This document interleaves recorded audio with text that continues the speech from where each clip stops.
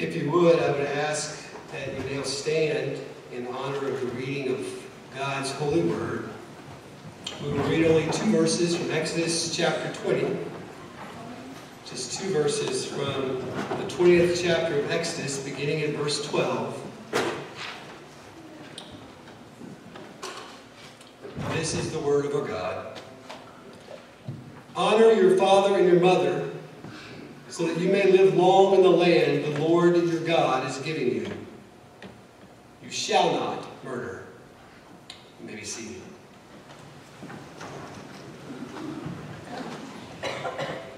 The past few Sundays during our study in the book of Exodus, we have been reviewing the Ten Commandments in pairs. This morning we are examining the fifth and sixth commandments together. It makes sense to do so, I think, because they deal with the respect that we should show to persons and to life. Whenever Jesus was asked about the greatest of the laws, he replied to love the Lord your God with all your heart, mind, soul, and strength, and to love your neighbor as yourself.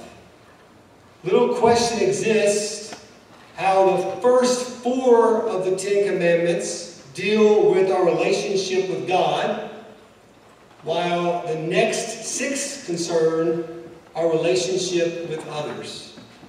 The point of such a sequence makes known to us that we will not show respect to other persons, to their life, and to their rights as we ought, unless we first demonstrate appropriate respect to God.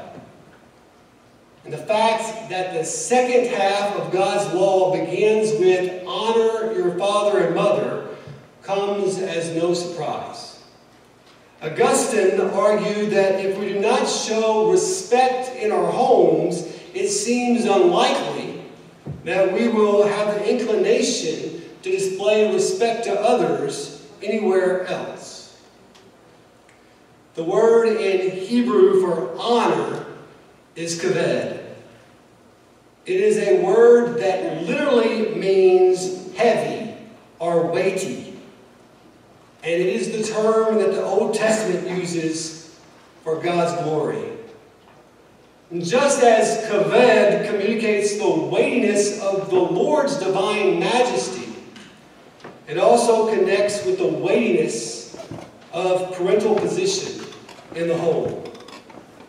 Failing to take this weightiness seriously has consequences, especially in light of the promise which accompanies the fifth commandment, that you may live long in the land.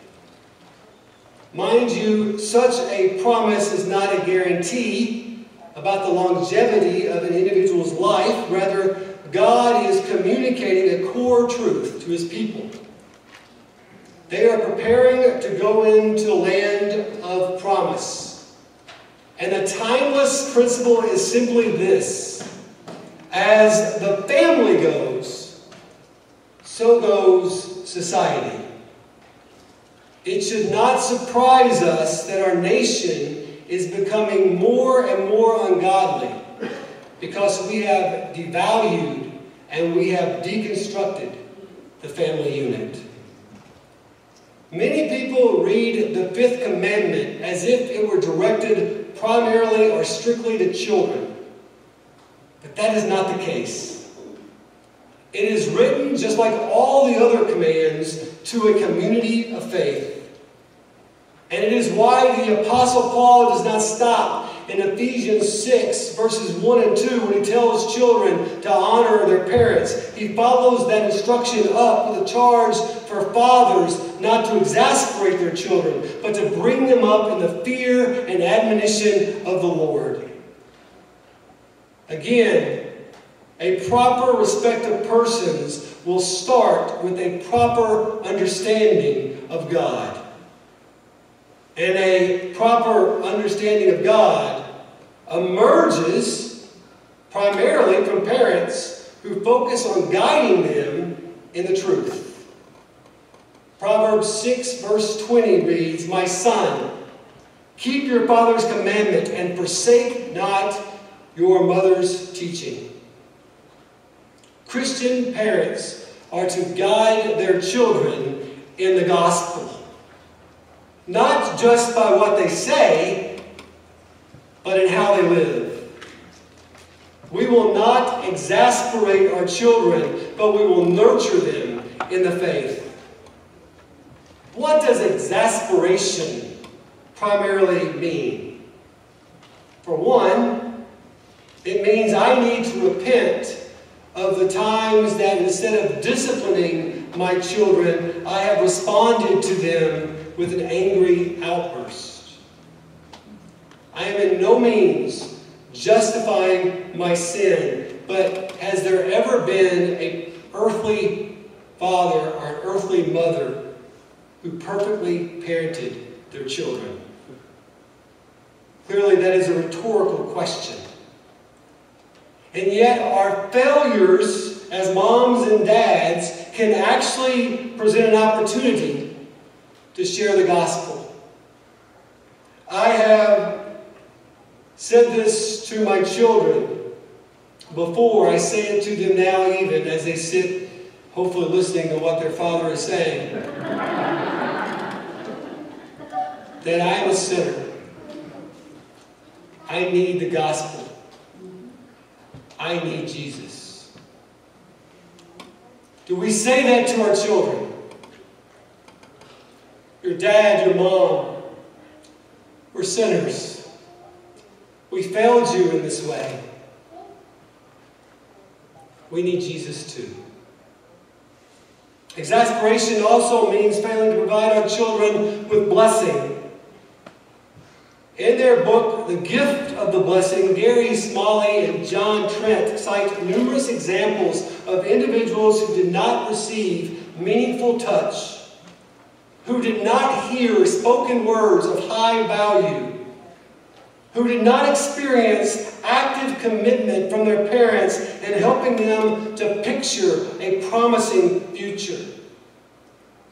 You can read in Numbers chapter 6 how the nation of Israel was to pray consistently over their children these words: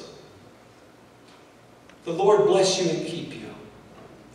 The Lord make his face shine upon you and be gracious to you. The Lord lift up his countenance upon you and give you peace." In our homes, do we consistently pray and promote blessing over our children? And yet, what about the many children who did not experience blessing? What about the many adults now who still desire blessing from their parents, who still deeply long for it? The Bible promises in Psalm 27:10, "Though my father and my mother forsake me, the Lord will take me in." Many children, many teenagers, many adults need to hear that verse.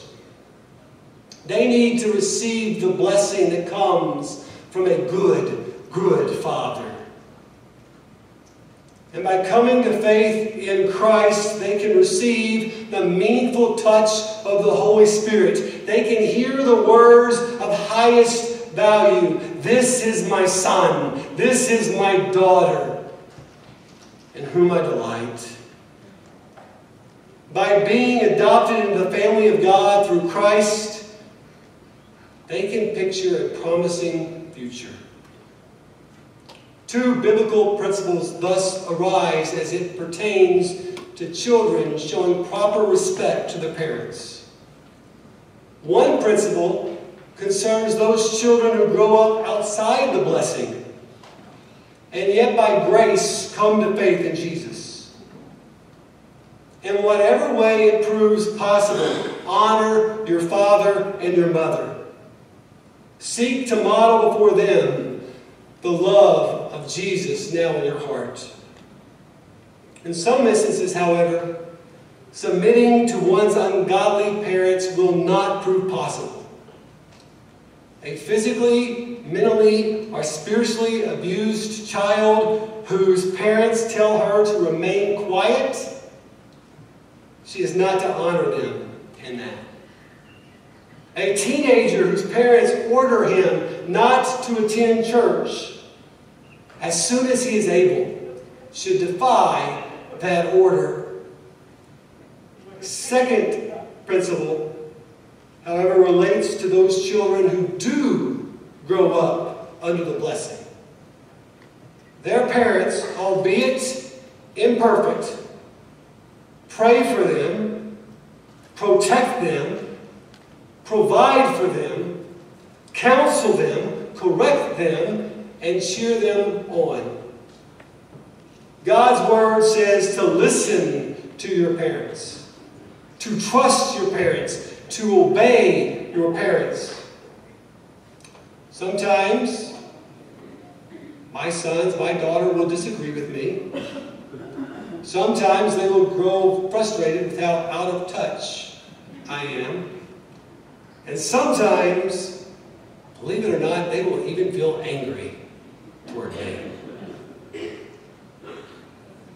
But as their father who seeks to raise them up under the blessing of God,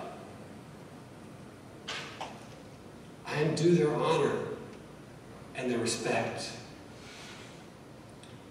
And nevertheless, could we not say, just as no earthly father, just as no earthly mother is a perfect parent, no child honors his parents perfectly either. Let's face it, not one of us is a perfect child. Have you ever talked back to your parents? Did you ever talk back to your parents?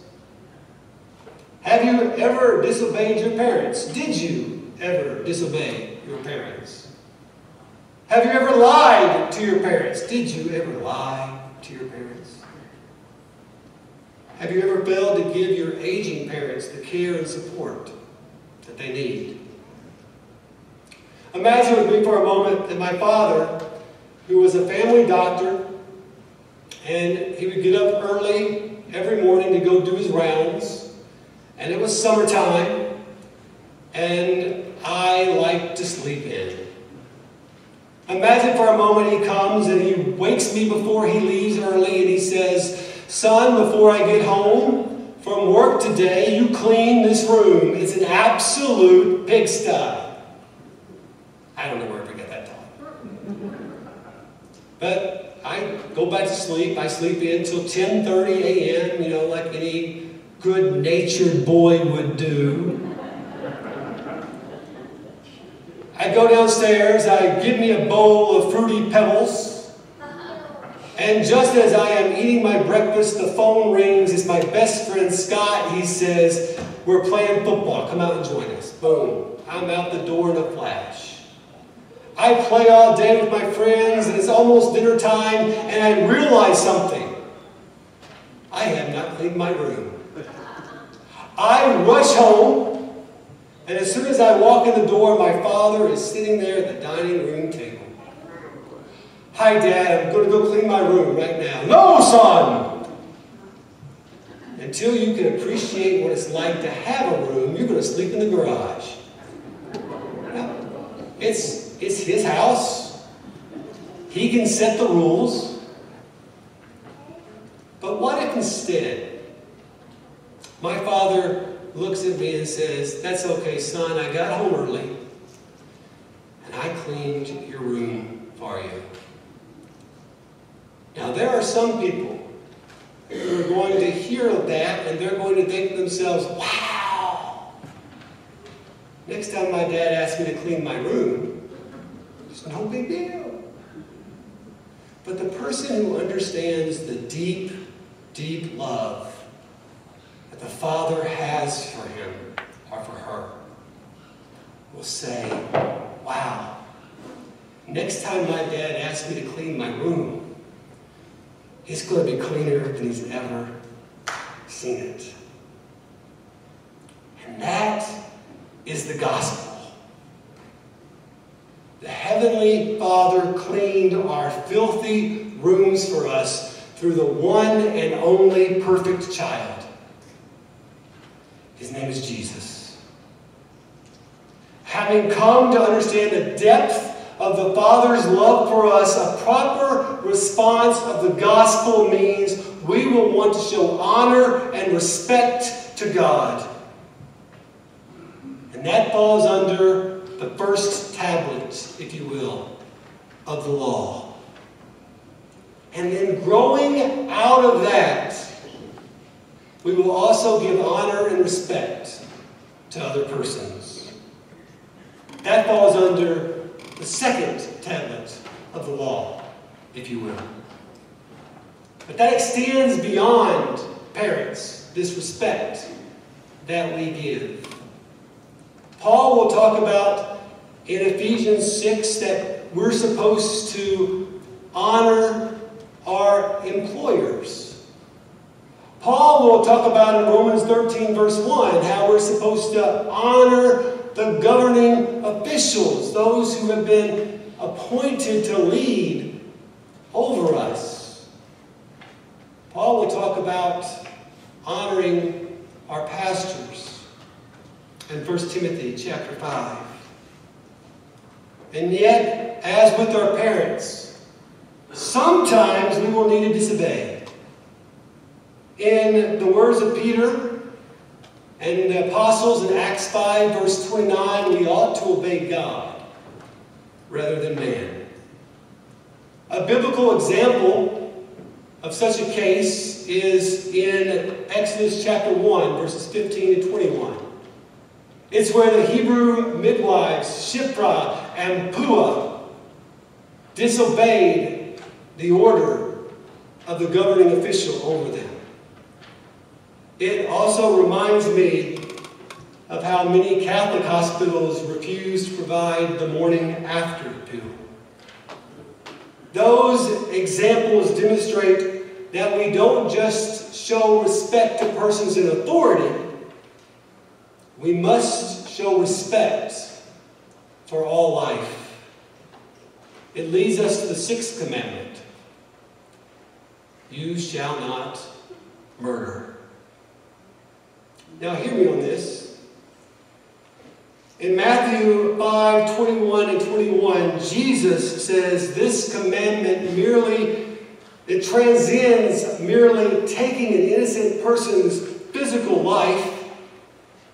It also means devaluing life by any means, be it physically, emotionally, or spiritually. We must therefore value life. We value the lives of the unborn. The psalmist writes in Psalm 139, verse 13, "For you, God, created my inmost being. You knit me together in my mother's womb." George Phillips says, "There is a devastating inconsistency in human thinking, and at times we need to expose it. There is, for example, an understandable outcry in our own day against killing animals or about saving trees. But there is much less of an outcry with regard to killing babies.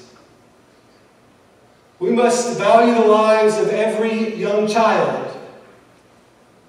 This means it should bother us to see the inequity that exists in our public schools simply because one area has higher property taxes than another.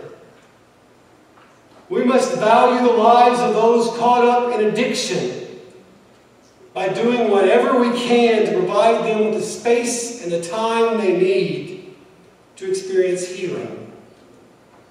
We must value the lives of those trapped in the damaging cycles of sex trafficking and prostitution. We must value the lives of those incarcerated by sharing with them the good news of Jesus Christ. We must value the lives of the disabled, the sick, and the elderly as we visit them and pray over them. We must value the lives of all persons by not putting them down, by not making sexist or racist remarks or by not whispering about their reputations. Proverbs 12, verse 18 says, words can pierce like swords. We must value lives by promoting justice. And while this might seem contradictory, that can include war, and it can include capital punishment. God does not prohibit just war. I think of Dietrich Bonhoeffer. If you know anything about Dietrich Bonhoeffer, he was a pacifist. And yet, even this pacifist attempted to assassinate Adolf Hitler. He explained, if you see a madman in a car seeking to run over a group of innocent children, wouldn't you do anything within your power to wrench the wheel from that madman's hands? God does not prohibit capital punishment either.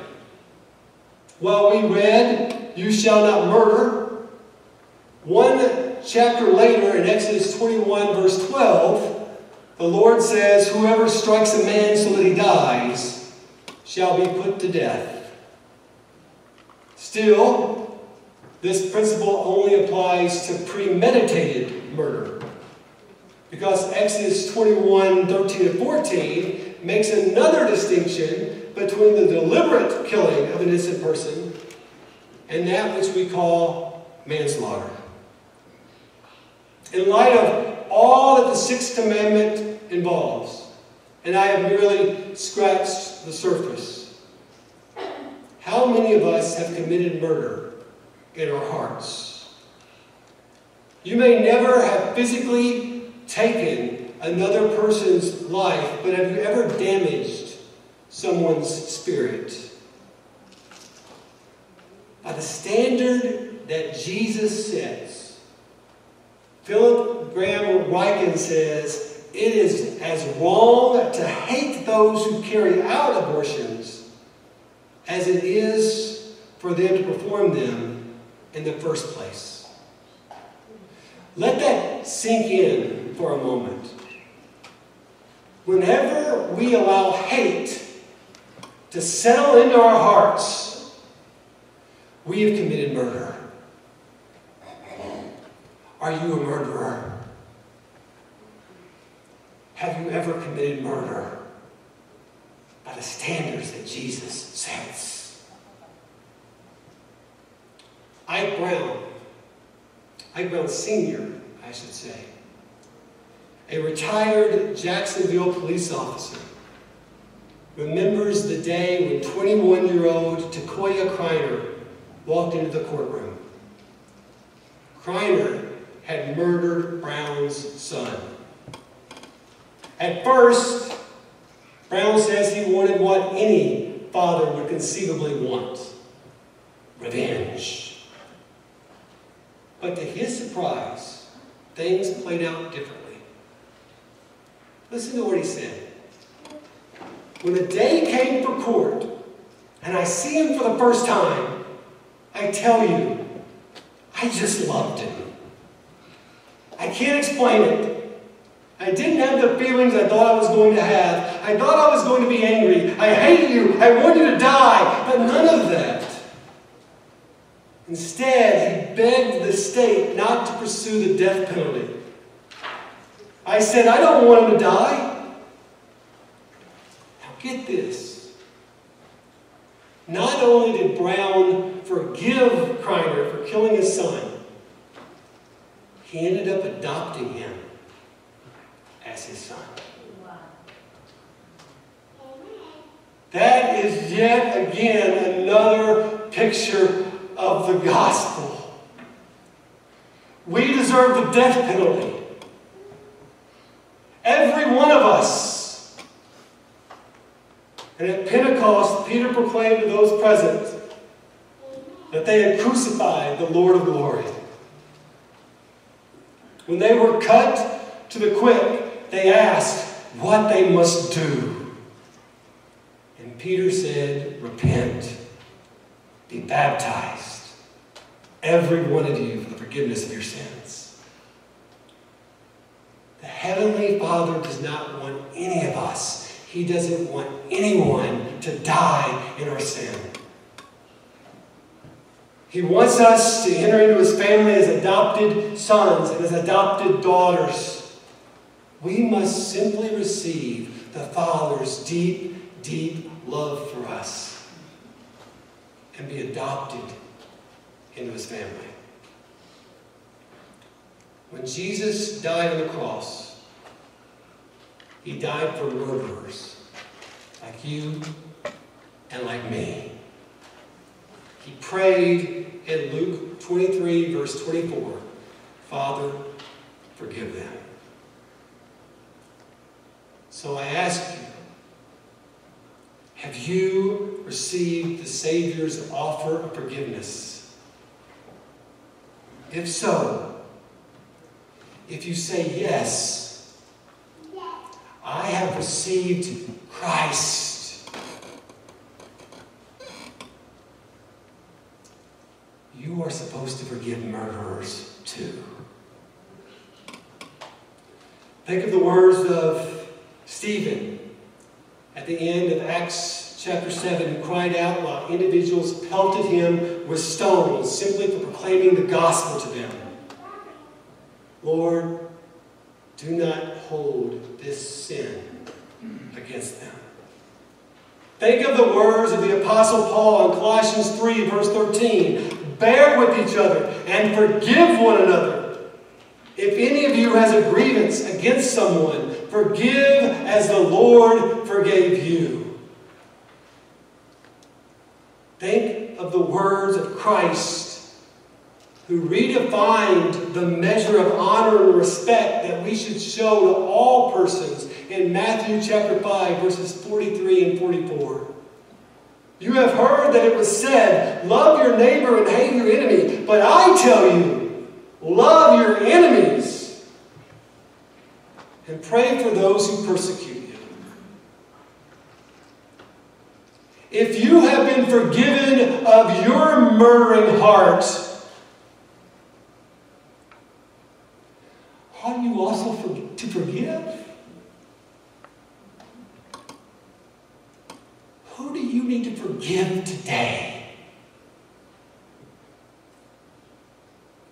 Who do you need to call? Think deeply for a moment about these two commandments that we have explored and ask yourself, how far short of God's law do I fall? How far short do I fall? Don't you need the hope of the gospel? Don't you need to know the Father's deep love for you? I know I do. Let's pray together. Lord, for our sin, which is many, for the way that we have dishonored you, which is often, for the way we have not shown respect and honor to our parents as we ought, for the times in which, in our hearts, we have killed another person, for the times that we have broken your commandments. We repent.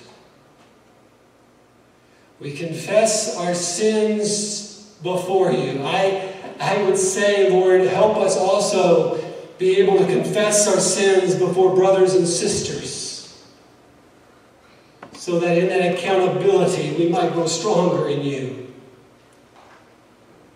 But for the times in which we have fallen so short. Cover us, I pray, with the good news of the gospel. That Jesus Christ, the perfect Son,